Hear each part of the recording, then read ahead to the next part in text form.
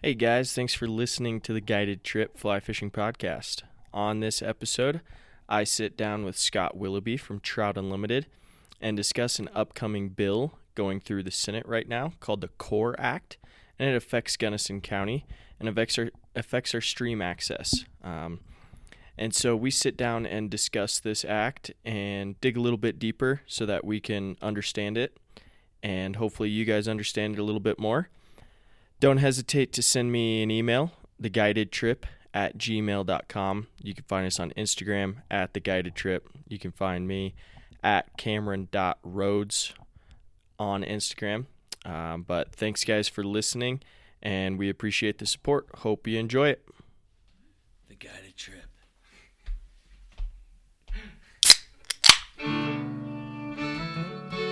The church that I go to is the river.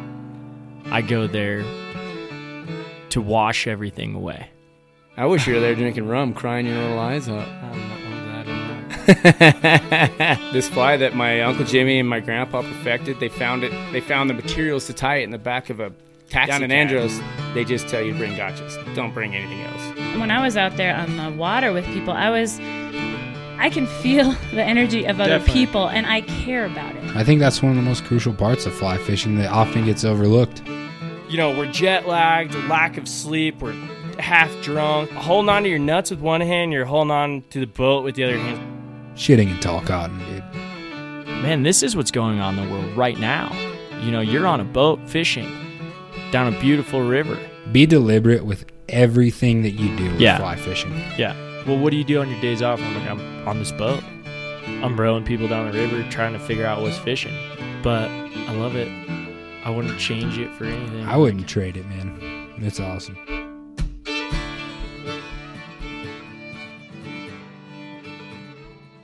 All right. Well, we're here with Scott Willoughby today. Just want to thank you for short notice making this work and setting everything up and being able to do this because it happened pretty fast. But with holidays coming up and everything, is like, all right, we need to get this taken care of. Well, happy to be here, Cameron. Thanks for inviting me. Oh, of course. So you're part of TU. Do you want to go into do you want to talk about TU at all, or? Yeah, I mean, your position there. TU obviously stands for Trout Unlimited, and I think most anglers in Colorado and that know of Trout Unlimited and the work we do on behalf of cold water fisheries and habitat throughout the country. I'm the Colorado coordinator for the Sportsman's Conservation Project, SCP arm of TU, and that basically, in a nutshell, is the public lands protection part of TU. Okay. Not a habitat restoration piece, but we deal with public lands issues nationally. I focus on Colorado, but today we're talking about the CORE Act, the Colorado Outdoor Recreation and Economy Act, which is a piece of federal legislation that obviously impacts Colorado primarily. For sure. Exclusively. So you used to work for the Denver Post, though, right? I did, yeah. I spent a number of years on staff for over a decade as an outdoor writer, transitioning to what we call the outdoor editor role, which was made famous most recently by Charlie Myers, who was I was going to bring that up. Local legend. The Charlie Myers State Wildlife Area down there, and off what he coined the Dream Stream between Spinney and 11 Mile reservoirs. When Charlie passed away, I inherited that role and spent about 6 years, I think, as the outdoor editor covering the hook and bullet side of things. So I've mentioned it on the podcast a couple times, but I grew up with Charlie Myers, and the first time I ever fished Spinney Reservoir was with Charlie Myers. Oh, awesome. And so he's kind of part of my life growing up fishing and got me into it a little bit. Obviously my dad did too, but Charlie was there and kind of that group of people. So I can't say cool. Charlie got me into fishing, but he did get me into the Denver Post. He was a hell of a writer. He brought me in as sort of an understudy and really mentored me and helped me out along the way. Very passionate about the outdoors, and he was very committed to what he wanted. Committed, eloquent, passionate, talented. Yeah. A whole host of adjectives that we can use to describe Charlie. He was one of a kind, and we miss him. Yeah, definitely. So did you used to guide growing up a little bit, or yeah, well, past just like everybody. I live over in Eagle County, yep. And I think everybody in their 20s at some point that knows how to fly fish spends 5 or 6 years as a fishing guide in Eagle County. The Vail Valley is a very popular tourism destination year round, summer and winter, and I spent a number of years guiding for the fly fishing outfitters operation there, the Orvis shop, basically in Avon, and floating the Colorado River and yep. floating the Eagle River and the Roaring Fork, and very cool. So beautiful area. Yeah, beautiful area, and I had a lot of great opportunities. That really helped me a lot. Complemented my writing as an outdoors writer and photographer. Which also, expanded my realm around the state, gave me, great opportunities to visit places like the Gunnison, yep. Like the Roaring Fork, like the Arkansas, where we are today. Yeah, exactly. So what got you going with Trout Unlimited? Trout Unlimited is sort of a natural progression, I think, for my career path in terms of, the public lands issues that I was really focusing on as a journalist. You come to recognize that, without access, without, natural resources that we have here in Colorado, everything else is pointless. It begins and ends there. So it just, came around, like I said, as an evolution, and became an opportunity presented itself to go out and do this work in conservation full time. And I couldn't be happier. And you still do quite a bit of writing and kind of journalism here and there. I still freelance do. Yep, freelance. And then, of course, Trout Unlimited has a great media outlet as well, between Trout Magazine, our TU.org, various, blog post, website opportunities there too. Very cool. All right, so you mentioned it kind of right off the bat, why we're here today, why we're sitting down. We're talking about the CORE Act. And so if you want to give us a definition of the CORE Act a little bit, if you have one. If not, I have one here. We can say what it is. Yeah, the CORE Act, it depends on how you want to define it. I like to joke that it's a four-headed beast, because it is 4 pieces of federal legislation that have been introduced independently through the years, recently combined by Senator Michael Bennet and co-sponsored in the House by Representative Joe Neguse. It's basically a public lands bill that covers about 400,000 acres around the state. That stretches from the San Juan Mountains down there in southwest Colorado to the Continental Divide and the White River National Forest, and includes in Gunnison a couple of big pieces. The Thompson Divide area that sort of spans between, Carbondale and Paonia over there. Paonia. Yep. There's a mineral withdrawal that accounts for about half of the acreage in the bill. So a 200,000 acre mineral withdrawal that basically says that there won't be any more oil and gas development on Thompson Divide in the North Fork Valley there of the Gunnison. Another 73,000 acres, and this is not on Thompson Divide, but in the CORE Act, surrounding the San Juan Mountains Wilderness Act and the Continental Divide, which is the most tongue-twisting name. Yeah, right. Continental Divide Recreation, Wilderness, and different. Camp Hale Legacy Act. And that includes some wilderness expansions, some new wilderness designations. Total statewide would be about 70,000 to 73,000 acres. And then there's another 80,000 acres that is managed as new recreation and conservation areas. So that includes areas around the San Juan Mountains, the Sheep Mountain area up there. There's some, snowmobiling. There's some, it's going to preserve existing. It will preserve areas, existing right? uses. Yeah. And that's one of the critical components of this whole thing.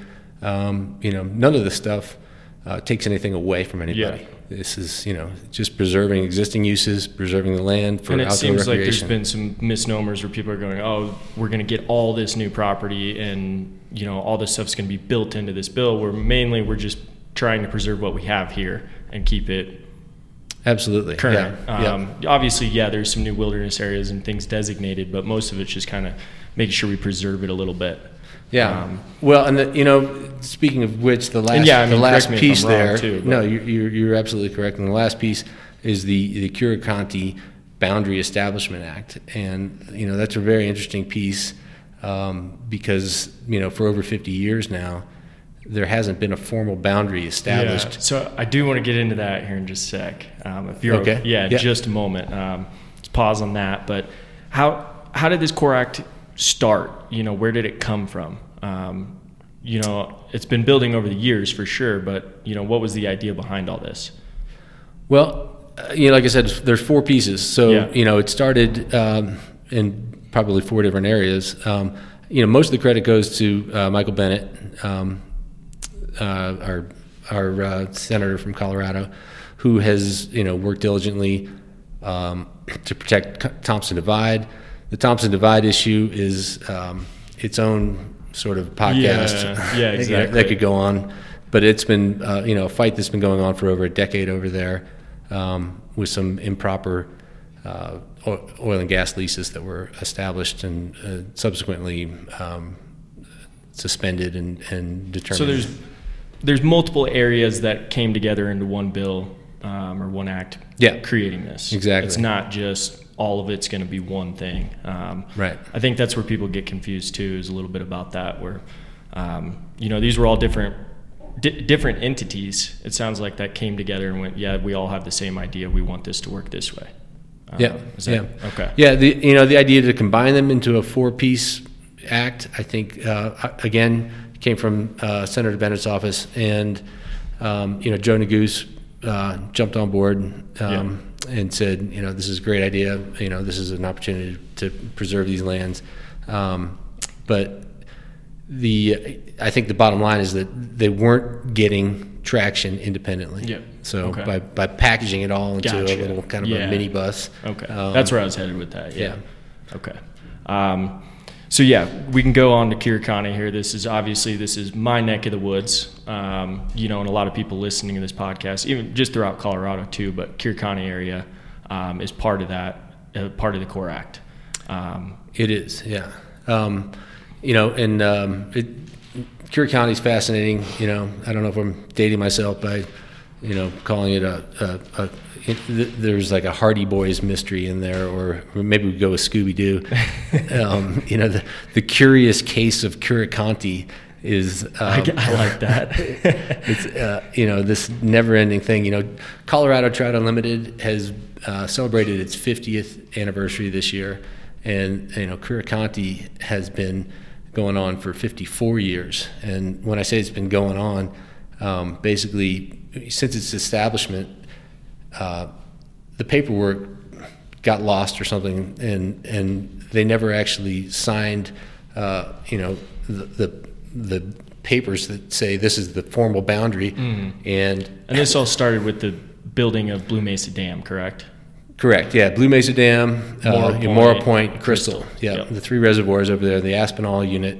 And we could get into the real minutia of it, but essentially... and for people who don't know, I can go into it a little bit, but Blue Mesa Reservoir is part of Curecanti, same with a part of the Gunnison River, and down into the Black Canyon a little bit. But Blue Mesa Reservoir is the largest body of water in Colorado. Correct. And so it does mean a lot for outdoor recreation and economy out here. Brings a lot of people into Gunnison County to fish, hunt, recreate, all kinds of stuff. There's a lot of money coming in to Blue Mesa and that drainage. So this is a big part of this Core Act, is this Curecanti thing. The boundaries, after Blue Mesa Dam, boundaries were never designated for Curecanti. Boundaries were never designated, and the other piece is that the unit was, when it was constructed as part of the Colorado River Storage Project, by authority of Public Law 485 and Section 8, basically, it says that there should be a fish and wildlife mitigation plan. There's also a Fish and Wildlife Coordination Act that, under the Fish and Wildlife Service, that in cooperation with state agencies, you evaluate fish and wildlife impacts to water projects, make recommendations for mitigation or enhancement. And in short, Curecanti began construction without a fish and wildlife plan, and as a result, it's just been sort of wallowing out there for 55 years now, going on. So what's it mean? No designation of the boundaries. They're not really sure where it starts and ends, or there's that. There's also a weird glitch where it's actually managed under the authority of two federal agencies, both the Bureau of Reclamation and the National Park Service. So who has seniority or priority management? Nobody knows. What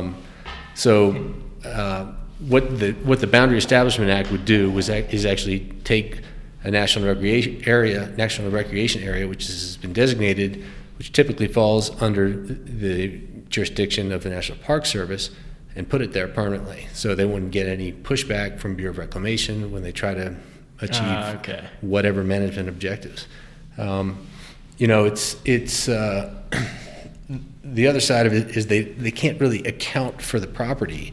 It's about 50,000 acres in size, and some of it is currently national forest land. There's some Bureau of Land Management land.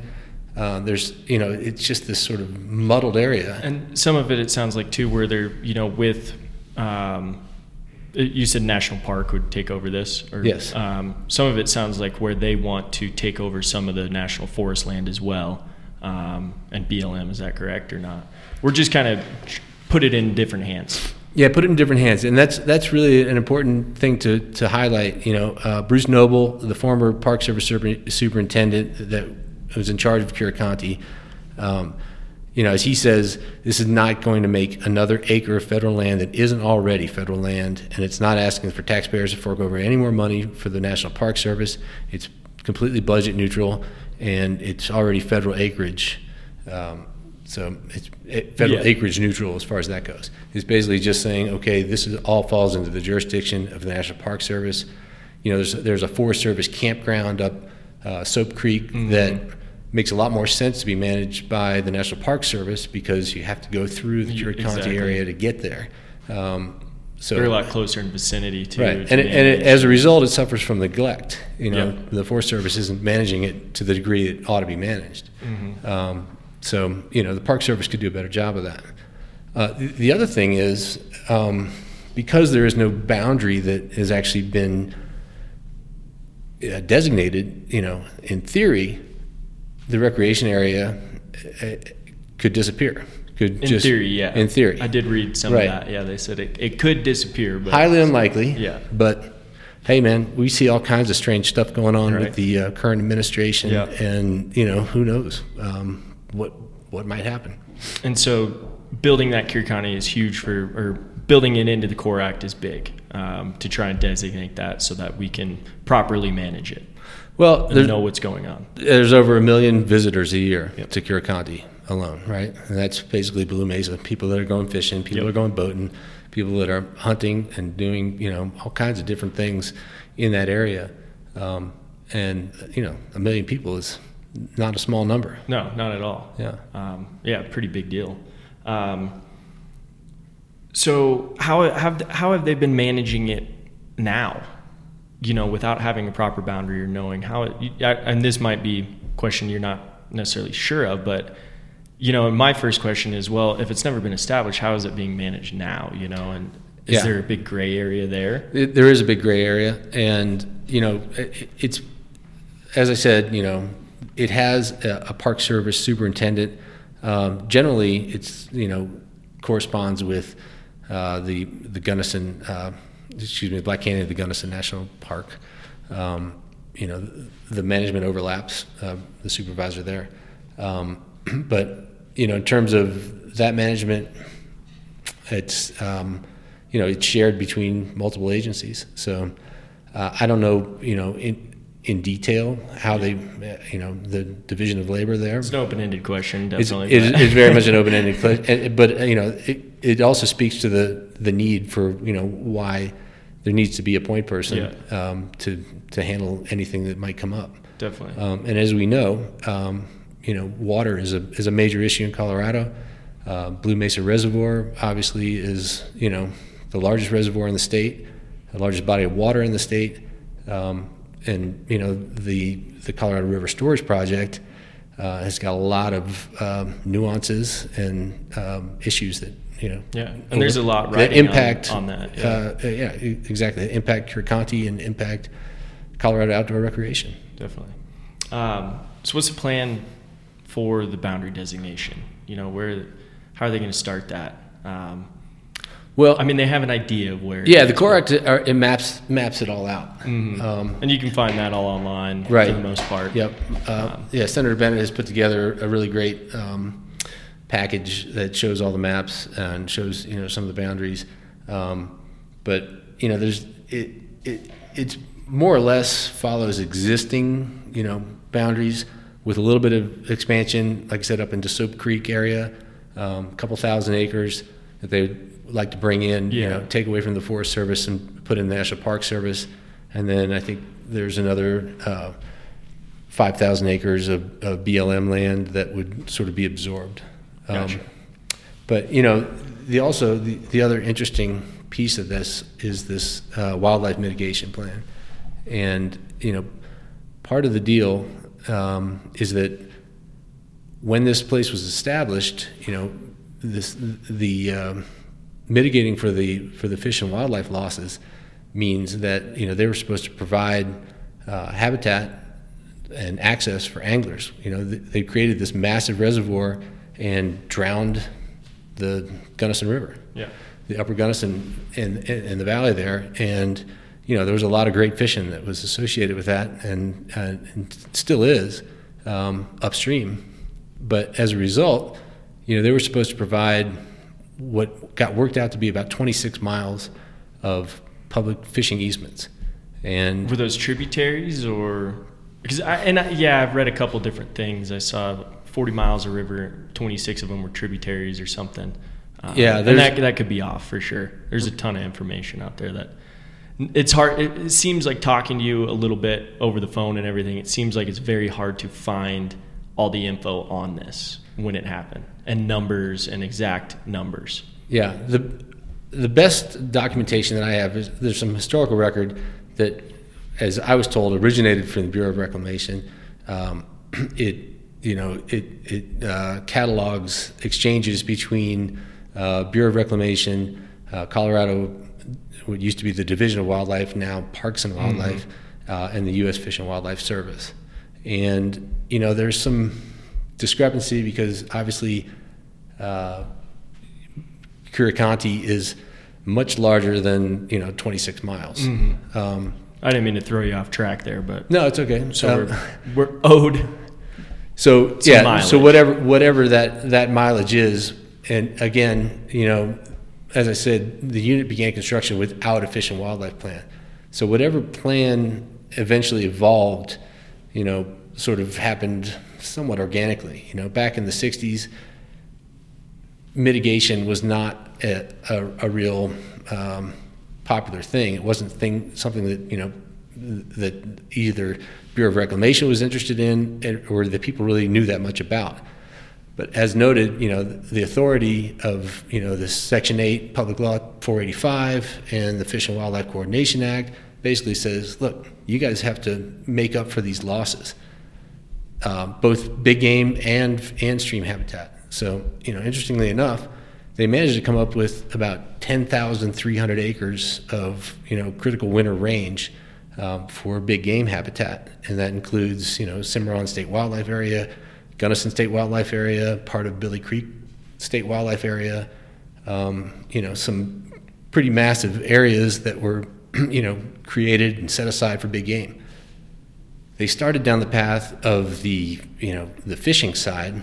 Somehow or another, they came up with the number 26 miles, and basically, started late and finished early. And they got about, I think we came up with 14.5 miles that were set aside. And again, it's a curious mix of tributaries and properties that were acquired. And some of this was all supposed to be Class 1 habitat, or basically. Yeah, I wanted to touch on that. Basically, good fishing. Mm-hmm. It's Class 1. I mean, it's tough to find. I mean, me looking it up as just a dumb fishing guide, I'm trying to figure out some of this language and figure out what it is. What I was reading about was Class 1 and Class 2 stream fishing. Yeah. And Class 1 basically was a unit of property where fish could naturally reproduce and did not need stocking, right? Right. And then Class 2 was sometimes they can naturally reproduce, but it does need stocking, or along those lines. It was tough to find full definition of it. Especially in the corroborating as a dumb fishing guide, I can tell you that I don't think anybody's going to have much more success. That's basically what it amounts to. There are other stream class measurements that basically factor in the width of a stream, and I don't think that's what they're referencing here. But basically, it's a place that will sustain naturally reproducing populations of fish. And as the Gunnison River, although not formally designated, is technically meets the metrics of gold medal water in Colorado, which for those who don't know is the highest standard of fishing, trout fishing in Colorado, 60 pounds of fish per acre. Yeah. And I think it's like a dozen or more quality fish, which are measured at 14 inches or more. Okay. So not, a terribly difficult to achieve metric. Oh, definitely. But of course, the Gunnison has been doing it for years. Again, a story for another day that they haven't been designated gold medal there. I'll have to write that one down, because that would be an interesting one. But so they came up with this number 14-ish miles. 26 miles. Okay. And then 14 have been accounted for, through a really, again, sort of abstract, credit system where if it is considered a Class 2 stream, they would give you 2 miles, basically would count as 1 mile. So 2 to 1. 2 to 1. Class 1 is 1 mile. Class 2, you need 2 miles to make up the difference. All that said, they've come up with about 14.5 miles that have been documented. So by our calculation, there's still 11 and a half miles remaining. Yeah. And that's a good chunk of water. Oh, definitely. When's the last time you fished 11.5 miles, outside of floating in a day? Yeah, exactly. Walk wading 11 and a half miles is not an insignificant piece of water. Yeah. And when's the last time that's happened in the state of Colorado? Like that you've heard of, particularly in one of the premier, fisheries in the West. So, with this, where are they planning on, where is this supposed to take place? Where's this fishing access supposed to come from? Well, for starters, the act does not require that to be determined. Okay. Right. When the legislation passes, the idea is you have to. The Interior Secretary has to come up with a plan within 1 year of enactment, and I think if you talk to folks in the Gunnison Valley, you're going to find that there are opportunities that haven't been explored. It's not like people are going to have a running list of ranches that are volunteering easements or real estate is a touchy topic and people don't want to get into bidding wars and things like this. But there are folks that are working within the county and that know property owners that have opportunities to explore easements and there's the plan is again allegedly evolving, but sort of at a standstill. Yeah. They've managed to come up with 14.5. I think they could come up with another 11.5. Mm-hmm. I got you there. I did read something kind of curious where I think you mentioned it in an article maybe a couple months ago, and who knows if I might not be quoting it right, but basically it talked about, if when this passes or goes through, they have up to a year, like you said, but there's no point in gaining any access downstream of that Aspinall unit. Yeah, and that's been one of the kind of curiosities of this act. Bureau of Reclamation, and there are a lot of people around that can tell you that there was a time not that long ago that Bureau of Reclamation acknowledged that they still had this obligation. Suddenly they have just done an about face and they say, well, we feel like it's complete. We've done our duty. We've done our deal. And my understanding is that they point to primarily to the Gunnison Gorge conservation area down there, and they say, well, here's all this access. A, not that accessible. Yeah. It's a long walk into the Gunnison Gorge. Yeah. B, it was already there. Yeah. You didn't inundate the Gunnison Gorge, right? And you inundated upstream of the Gunnison Gorge. Ergo, any new access should compensate, upstream of the inundation. Definitely. Yeah, I totally agree with that.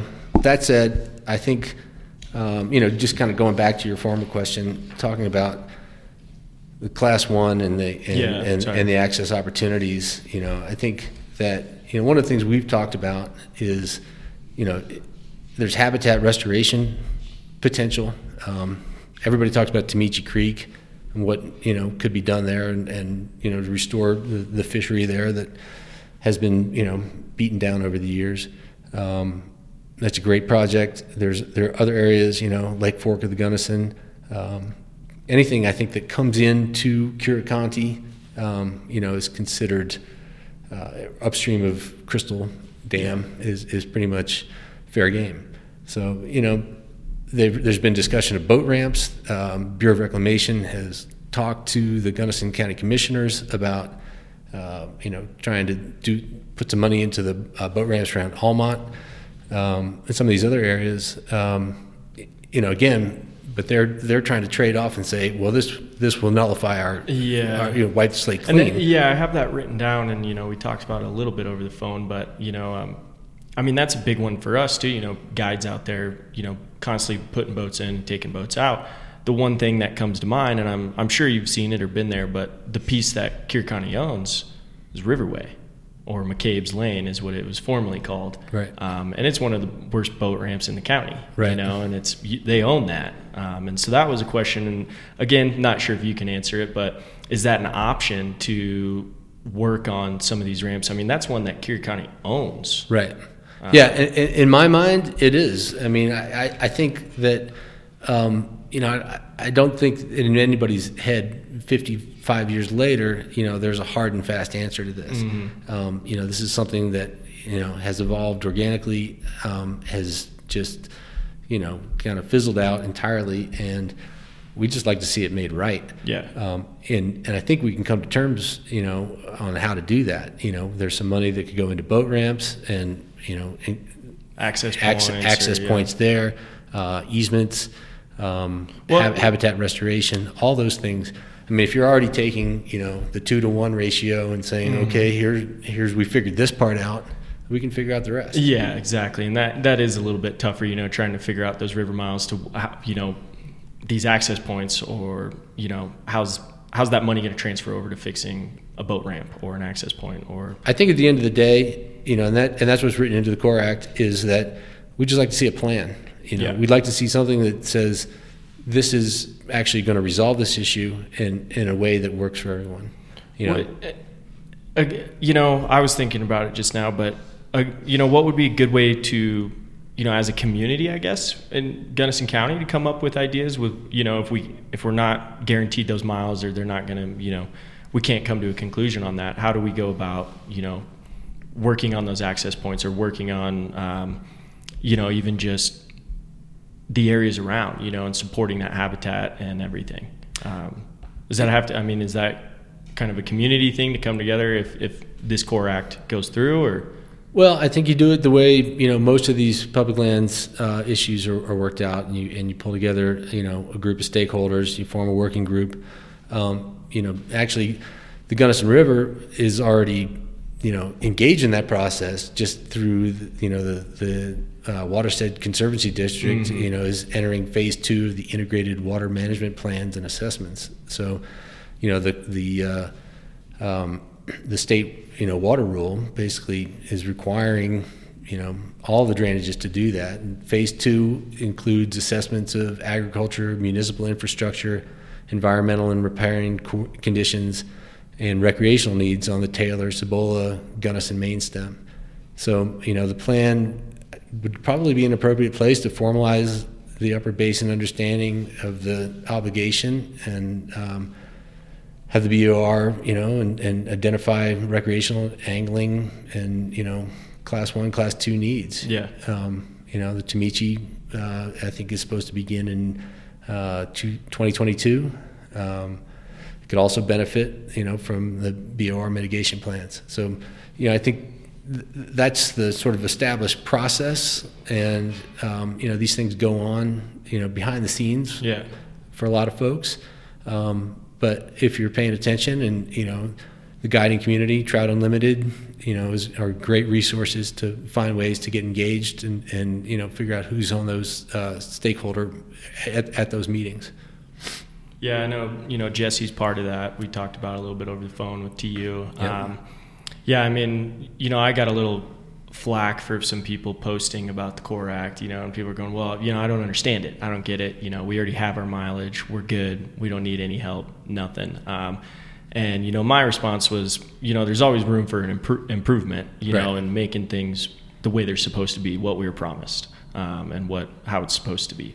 And a big one, was trying to get some of these public access areas cleaned up, or, just managed a little better. And so, a lot of people are definitely concerned about that too, not necessarily where that, those river miles, but more about the area within Curecanti as well. And that's, parking lots and all kinds of stuff. Because we deal with that a lot being guides, as you know. Just right, going around and hitting every area you can, and the area very well, and different areas. And so, I think in the future, a lot of us guides would like to see, a little bit better management of those areas. Well, yeah, and that's tough. The fact of the matter is, lack of access is routinely cited as the number one reason for people getting out of hunting and fishing. The places that they used to hunt are gone. They no longer have access. The places that they used to fish are either too crowded or, gone private. And, so creating access is going to benefit everyone. Mm-hmm. Management improvements, I get up in the morning and I look in the mirror and I see some management improvements, potential, I gotcha. Maybe shed a few pounds, maybe need a haircut, maybe could use a shave once a week. These things are things that everybody's going to benefit from at the end of the day. And, any opposition to this is really confusing to me, because essentially you're siding with a random federal agency, which, everybody talked about big government and their dislike for this, and going against, the state of Colorado, where the governor and the head of the Division of Natural Resources have signed off on this and talked about what a great improvement it would be. You're going against Gunnison County, your local control, who's hugely in favor of this. You're going against the angling community. You're going against Trout Unlimited, backcountry hunters and anglers, the National Wildlife Federation, all these people that we're supposed to be on the same side with. And saying, well, I don't think it should change. Yeah. Doesn't make sense. Totally understand that. A big thing that was brought up in a lot of these articles that you find online is money. Where they go, even if we do come up with, we've come up with this number, 14.5, this is what we think we owe you, but we don't have the money to do it. So even if something happens, the money's not there. We can't help you out. Yeah. And that's a tough thing, too, to understand, just reading some of these articles and reading, even if everything goes according to plan, it all passes, it all happens, there's a money issue, obviously. Yeah, I mean, there's always a money issue, but I think the word you used was tough. Yeah. Yeah. I got money issues. Christmas is coming. Daddy needs a new pair of shoes. Right. And but you figure it out. You budget, and that's how it works. And again, it would have been a lot cheaper for the Bureau of Reclamation to get this done back in the 70s when they were supposed to, but they didn't. And the fact that they dropped the ball is not Gunnison County's problem. It's not Trout Unlimited's problem. Yeah. It's our problem is trying to fix it. Yeah.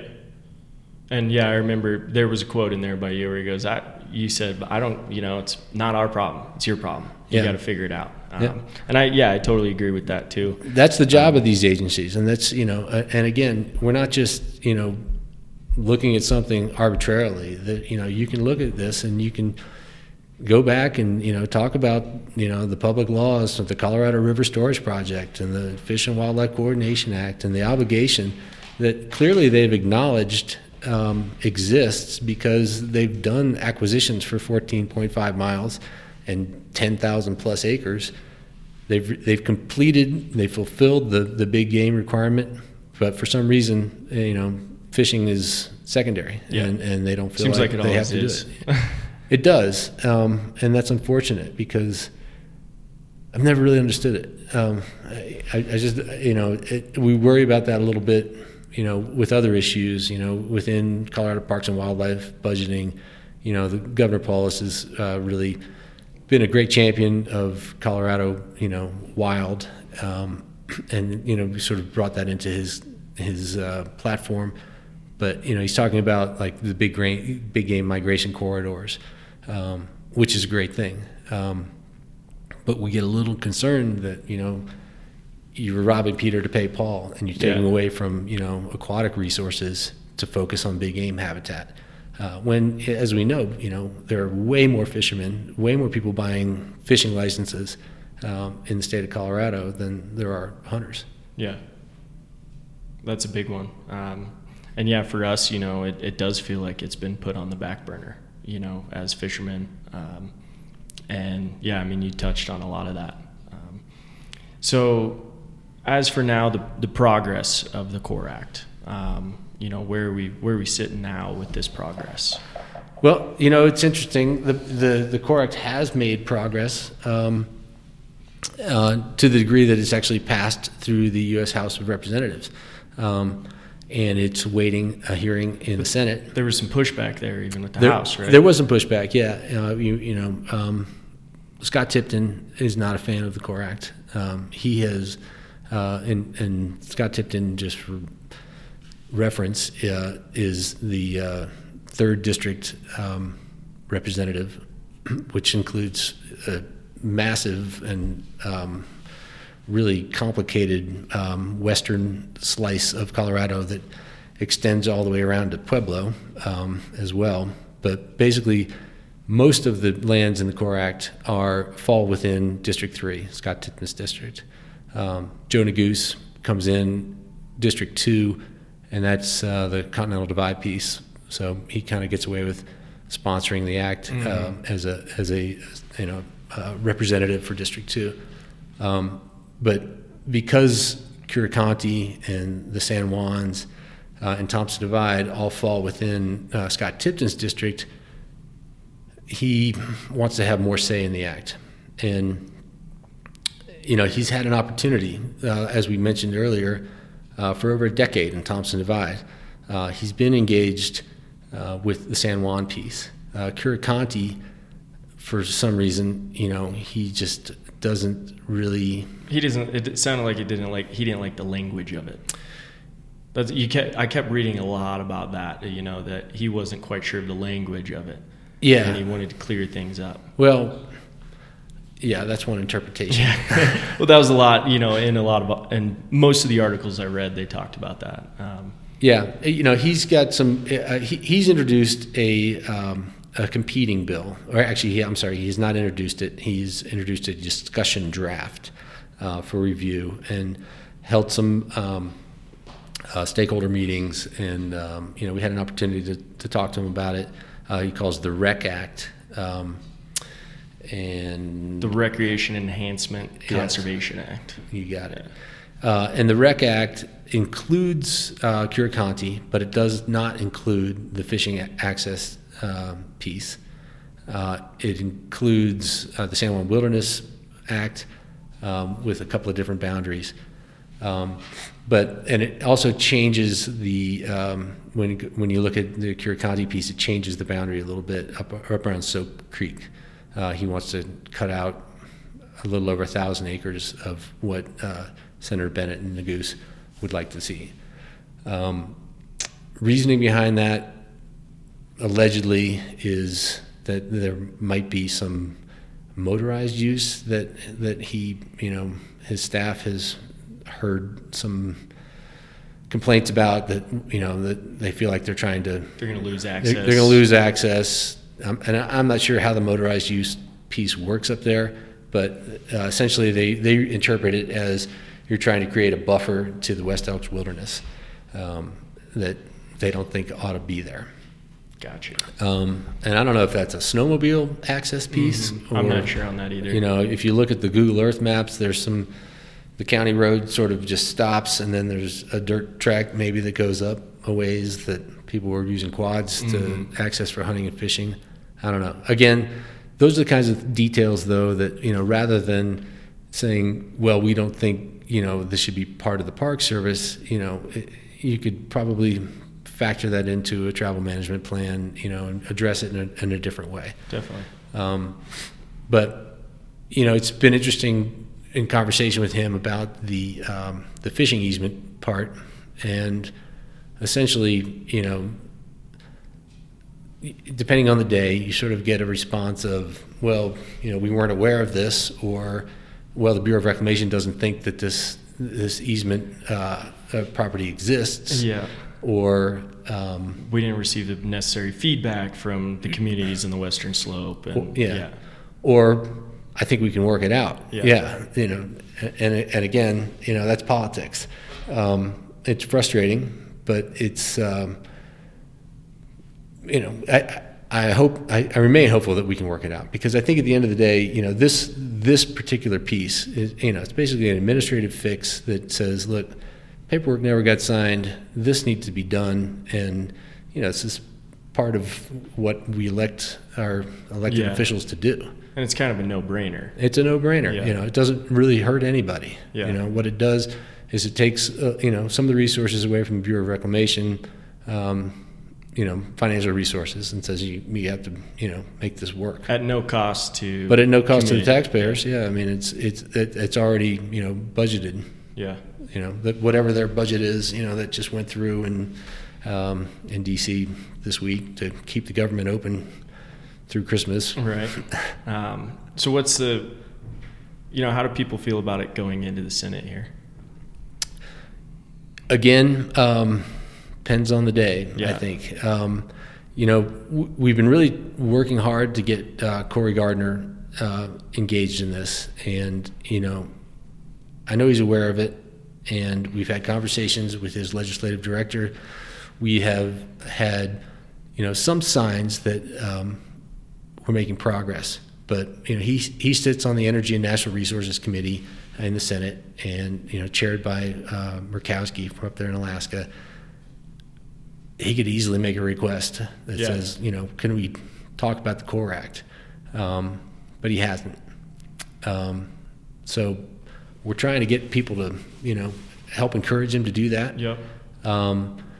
There has been discussion of, some additions, some amendments that Scott Tipton had introduced that were rejected in the House.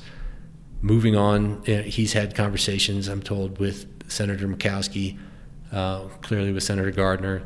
And I think there's some wilderness study areas that they'd like to see withdrawn on the west slope, basically taken off the books.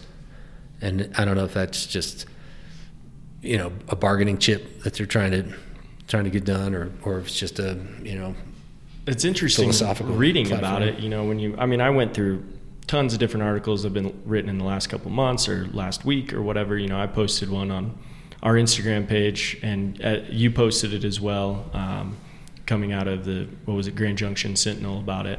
And there's been a couple in the last days talking about it, and a lot of people are, a little upset with Tipton's point of view on it. Yeah, a lot of people are upset, I think, with Tipton's point of view on it. He's a little upset at the way, more than a little upset at the way that the act was introduced, basically saying that he didn't have any warning of that this act was coming down the pike, and that the folks across the aisle were not working with him. The sense that you get from the other side is, we've been working on this stuff for over a decade, and had time. Yeah. You've had a lot of time to engage, and we've and I encourage that engagement. Don't want to harp on it too hard, but yeah, I just want to, that's a big part of it. If you go online, for somebody who wants to look it up right now and they go online, they're going to see a lot about the pushback from Tipton. Yeah. And so obviously that's a big thing, for you guys at TU, for the Core Act going into the Senate here. It didn't have, he wasn't backing it, being one of the representatives for the Western Slope. Right. And as a result, I think that's hamstrung the act in the Senate, because so much of the land falls in his jurisdiction. And we hear a lot about, legislating beyond your jurisdiction. And, it's something that doesn't sit well with folks in the West. That said, the REC Act includes a lot of overlap. And I think it actually, while it does include some wilderness study area withdrawal, that doesn't sit well with folks, it also introduces some potential wilderness in the Sangre de Cristos, some of the, Rio Grande cutthroat habitat areas would be preserved. And there's a couple of good ideas in there. And it seems like, the two acts aren't that far apart that they can't be, combined. That's what I was going to say. Yeah, it seems like, you'd want to come together, and this is just my point of view on it, but you'd want to come together and go, yeah, let's put this all together. Let's make this all work. Let's work as a team and make this happen. Yeah. And that's one of the ongoing themes is that, public lands bills, specific to Colorado, shouldn't become a partisan politics issue, a national issue that, gets dragged down by partisanship. This is something that most of the world, in Colorado, most of the community can recognize as good. There are concessions made to the motorized community.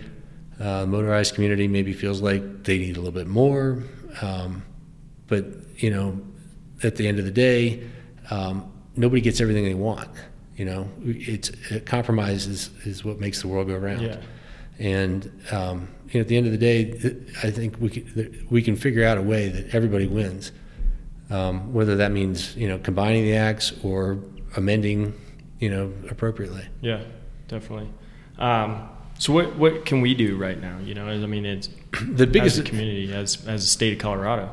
Yeah, I got my political hat on now, and obviously the biggest challenge that we're up against right now is that the President of the United States just got impeached. So that's kind of sucking a lot of the oxygen out of the room. Yeah. When it comes to things like public lands legislation, probably not a front burner issue.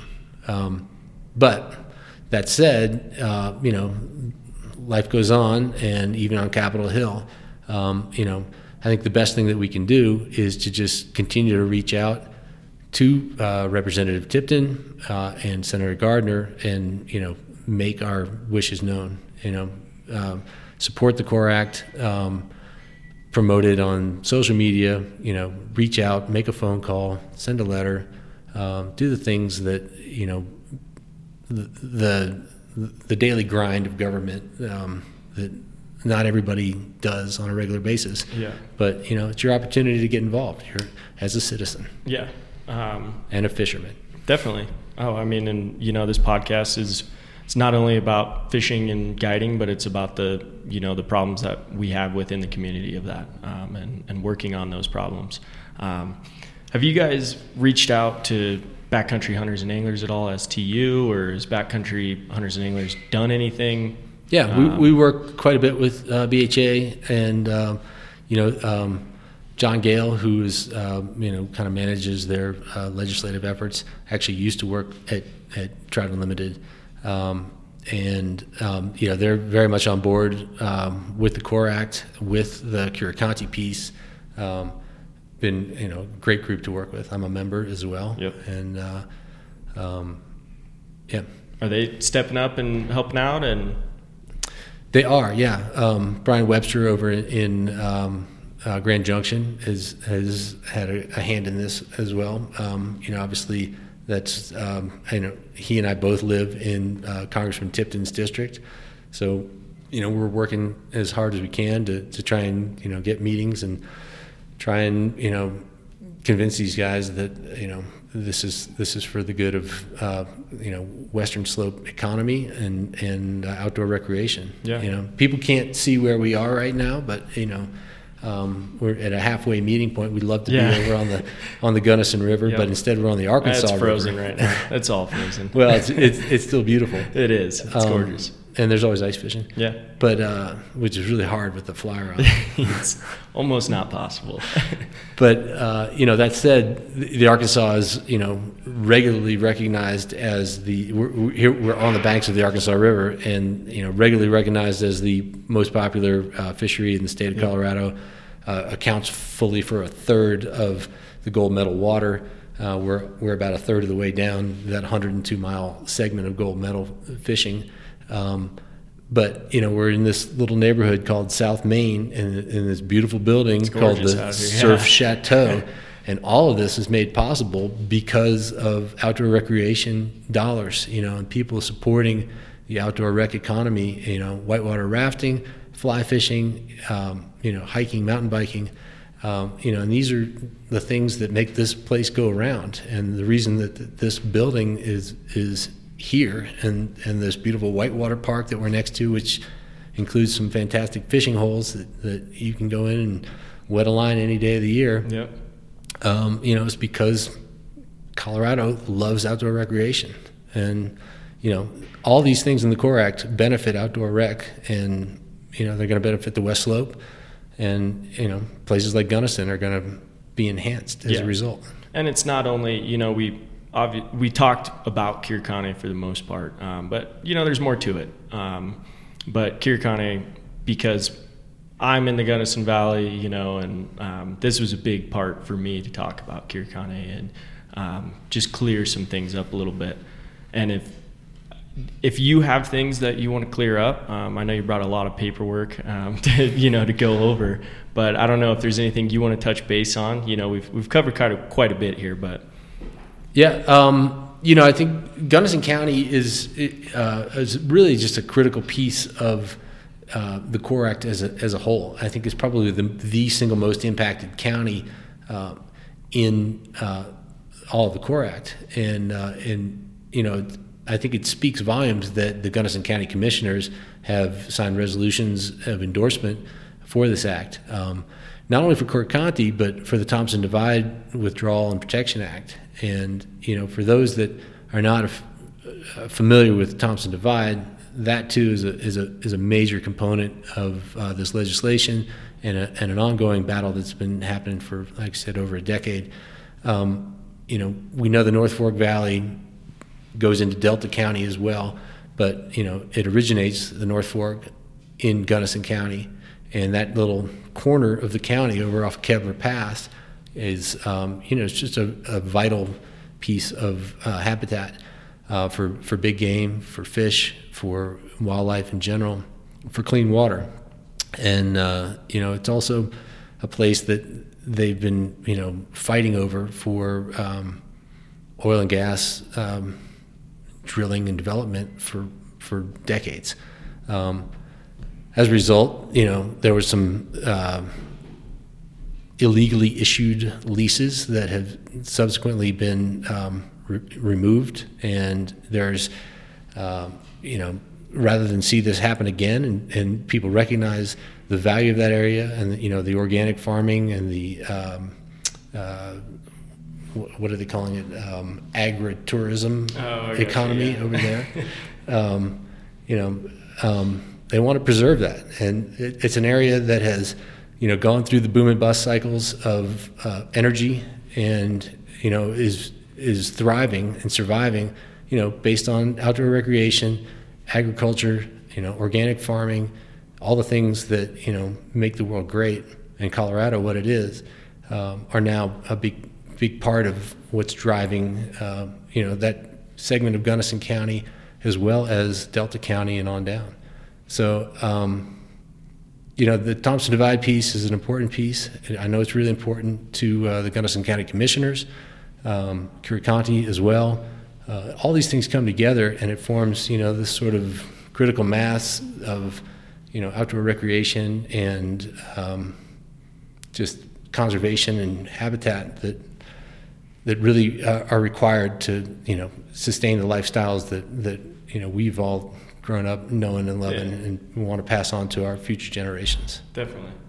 Well, I've covered as much as I can go over. I can only go so far with some of this stuff, and I can only speak to what I know and what I've read. But like I said, I appreciate you coming out and doing this and talking about it. Get a hold of representatives, learn about the CORE Act, do as much as you can. You got more over there? I'm trying to just kind of look through some of the notes about, the history of Curecanti, and, I feel like we've covered most of it. Okay. I'm good. I'm good on that. I want to try and get together more as this progresses, and hopefully get some other people on board. We talked about having a county commissioner on board. We talked about another TU member. We've talked about Parks and Wildlife members, and people throughout Colorado. And so I definitely want to stay in touch and talk about that a little bit, and try and do some more podcasts and inform people, and just get the word out, because I know we're going to have tons of questions about this. Hopefully, right off the bat, people in Colorado or out of Colorado, about the CORE Act, and because there's a lot of people that travel from out of state too and come and fish this place. And Blue Mesa Reservoir, it's a trophy fishery. And to put it this way, we've talked about it on the podcast before, but Gunnison County holds most of the state records for trout, and salmon and lake trout, brown trout, rainbow trout, kokanee salmon. There's a lot going on in Gunnison County, so this is a big deal to keep protecting it. It is a big deal, and like everybody, I always say I want to spend more time in Gunnison County and fishing the Gunnison River, Blue Mesa as well. Come up and fish. Yeah, it's an amazing place. I love the kokanee salmon piece. I think that's one that largely is overlooked, or at least not, broadcast as widely as it could be. I did a podcast with Dan Brow, who's the head fish biologist over there in Gunnison County, and we talked about the kokanee a lot. Yeah. Kind of the history of them. And we actually, a couple of my buddies, we worked on a video project about the kokanee salmon. Nothing's released yet, still working on it, but it's a great thing that happens over there. I'd love to hear it. One of the things that struck me, and when I did a story or two over there with the Denver Post, just the cycle of the salmon and the nutrients that they introduce into the river, really is probably the single largest reason why the rest of the river is such a great trout fishery. Between the eggs that the trout are poaching and the decomposing, fish and protein sources, that stimulate life cycles. It's really an amazing thing. It is. I'd love to learn more about it. As journalists, that's the coolest thing is that we get to meet and talk to people that know, that have all the answers. You'll have to listen to that podcast. I can't remember, I think it was early on, episode 6 or 7, but there's 2 parts in there kind of about the life cycle of them. And I'm sure for some of our listeners, I'll get a little flack talking about the salmon because there's some issues over there that we haven't quite discussed on the podcast yet. Well, I know. And there's always like this, lake trout salmon battle that's going on that I find mostly entertaining because I just don't want to get into a fist fight. I understand. I'll just stay on the sidelines. Yeah. But, one of the things that I do want to mention, we're talking about ways to help out, and we talk a lot about Gunnison County. This piece also, Curecanti tucks into Montrose County as well, and we're really interested, and we've got great support out of Montrose County, from Ross Reels and Abel Reels and Scott Rods, and great business support and people recognizing the value of the outdoor economy. But we're always looking for more, and that's a place where we could really use some help organizing, helping people write letters to the editor, writing letters to their congressman, Representative Tipton, as well as Senator Gardner. So that's an area that I think we'd like to boost a little bit more and recognize that that this is not just a specific to Gunnison County issue. Yeah. So. And I mean all that water, the Gunnison drains into the Colorado River, which there's Delta County, there's all kinds of different areas that it can affect. Absolutely. So the Uncompahgre River. Yeah, exactly. Uncompahgre. All of that. As much support as it can get from everyone is much needed. So, and fly shops really matter too. Yeah. Getting the word out. The guides are the front line to the fishing community. And the people that come up from the Front Range, that may or may not have any knowledge of this whole issue. We tend to recognize West Slope issues because there are fewer distractions. Mm-hmm. But there's a lot of folks, we talk about the economy and the number of people that just come in as tourists and have no idea that what's at stake and the potential for improvement. Yeah. So it's a great way to And you're completely right.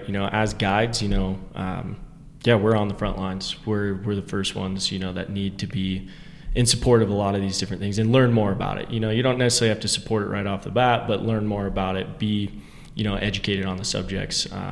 I was talking to Ryan McVeigh, who's usually on the podcast with me here, the other night about, I think it was last year, 2 years ago now, we had a low water year, very low water year for Colorado. And, we were kind of doing our own hoot owl restrictions, as guides. It was like, hey, look, and we're telling clients, hey, we got to be off the water by 1 p.m., because the water gets too warm. These are our colleagues. We got to work with these fish and make sure we're there for them. And some people understood, some people didn't, from out of state. They go, oh, screw that. We want to fish all day. And you're like, all right, we'll find somebody else, because that's not who we are. And we need to protect those areas and be there. So, you're completely right about guides being a big part of it.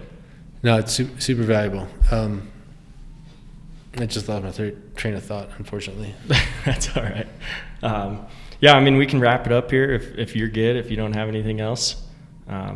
And we'll touch base more on the subject. Oh, actually, the train's back on track. I got, one of the things that you and I discussed prior to this podcast is the misinformation campaign. Yep. And for whatever reason, there's a lot of misinformation going on out there. And I know that, it's popular to throw out the term fake news these days, but there are facts and there's misinformation, and like looking at, for instance, Thompson Divide, it's a 200,000 acre mineral withdrawal. And all that means is, there are existing leases up there that will be remain valid. The valid existing leases will remain, and the people that have put money into that can either develop those leases or they can trade them for credits and lease somewhere else. But the fact of the matter is, it's not going to become a wilderness area. Although there are those that would have you believe we're trying to create a 200,000 acre wilderness area. I read some of that. And it's not going to be a wilderness area. There are still, motorized uses up there. There's mountain biking up there. There's, snowmobiling up there. There's all kinds of, multiple uses. And that's the definition, right, of the, BLM and Forest Service land management, multiple use. And, the gas and oil has already been developed up there. There are areas where it exists, but all this is trying to say is no more. Yeah. But it's not becoming a wilderness area, and in spite of what the Mesa County commissioners might have people believe, it's not true. Same holds true for a lot of the stuff out there. So it's important to get the facts and make sure that you're not just believing everything that comes down the pipe. Yeah. And it might be the article that you got. Now, I read another one last night, I believe, that was going over that, where they're clearing up a lot of the misnomers that were out there, or misconceptions, hey, it's going to do this, it's going to do that, and I think it was, again, Grand Junction Sentinel put it out, here's the facts, here's what's happening. This is what the bill or the act includes. Right. Anything else, is not right. This is what it is. A lot of that is focused on the Continental Divide piece as well. Yeah. The high altitude aviation training. I read about that. There are a lot of people out there that are trying to say, it's going to take away these training grounds. And in fact, my next door neighbor is a Black Hawk helicopter instructor at the Hatch unit, and he tells me that they've been briefed on this for a couple of years. So somewhere it's coming down the line, but if you actually look at the legislation, if you go to his superiors in the Department of Defense, they recognize that there is no restriction. That they have this grandfathered in, and it's not going to change. Yeah. So it's just, I think, important to validate sources and verify that what you're hearing is true before you start telling people. Yeah, definitely. Well, again, I appreciate it. I think this hopefully clears up a fair amount for some people, and they can understand a little bit more about what the Core Act is looking to do and what we can do. Well, I appreciate you having me on. I know it's not the sexiest topic. Hey, that's all right. Although I did wear my fishnet hose. You guys can't see that. Yeah, nobody can. I don't know if anybody wants to, but like I said, in the future, I'd like to do some more about this topic and bring some more people on and some different people. And so we'll touch base and, keep in touch about it and see if there's anybody where we go, yep, we need to talk to this guy. Let's have him on and try and figure out a meet time, and instead of trying to plan it like we did, it was like, oh man, we need to get this day dialed. Can we do this day? Nope. Can we do that day? I'd love to see it. I'd love to take part in that. I think there's great opportunities, and like I said, it's moving, fairly slowly. Who knows what's going to happen in 2020 with the election? And again, not a top priority, but at the same time, this is kind of the legislation, the little legislation that could. I mean, it just keeps on chugging, and people kind of keep writing it off and saying, "Oh, it's never going to pass the House. It's never going to get a vote. It's never going to, Tipton's not on board." Tipton could come around. We could figure out ways to work together, make some trade-offs and concessions, and at the end of the day, I don't think it's insurmountable. It's all been vetted. It's all been down the line for over a decade, and for anybody to say this can't happen, I've yet to see a valid reason for it. So we'll see what happens. Awesome. Well, we can wrap this up here. All right. So thanks again. Thanks, Cameron. Definitely.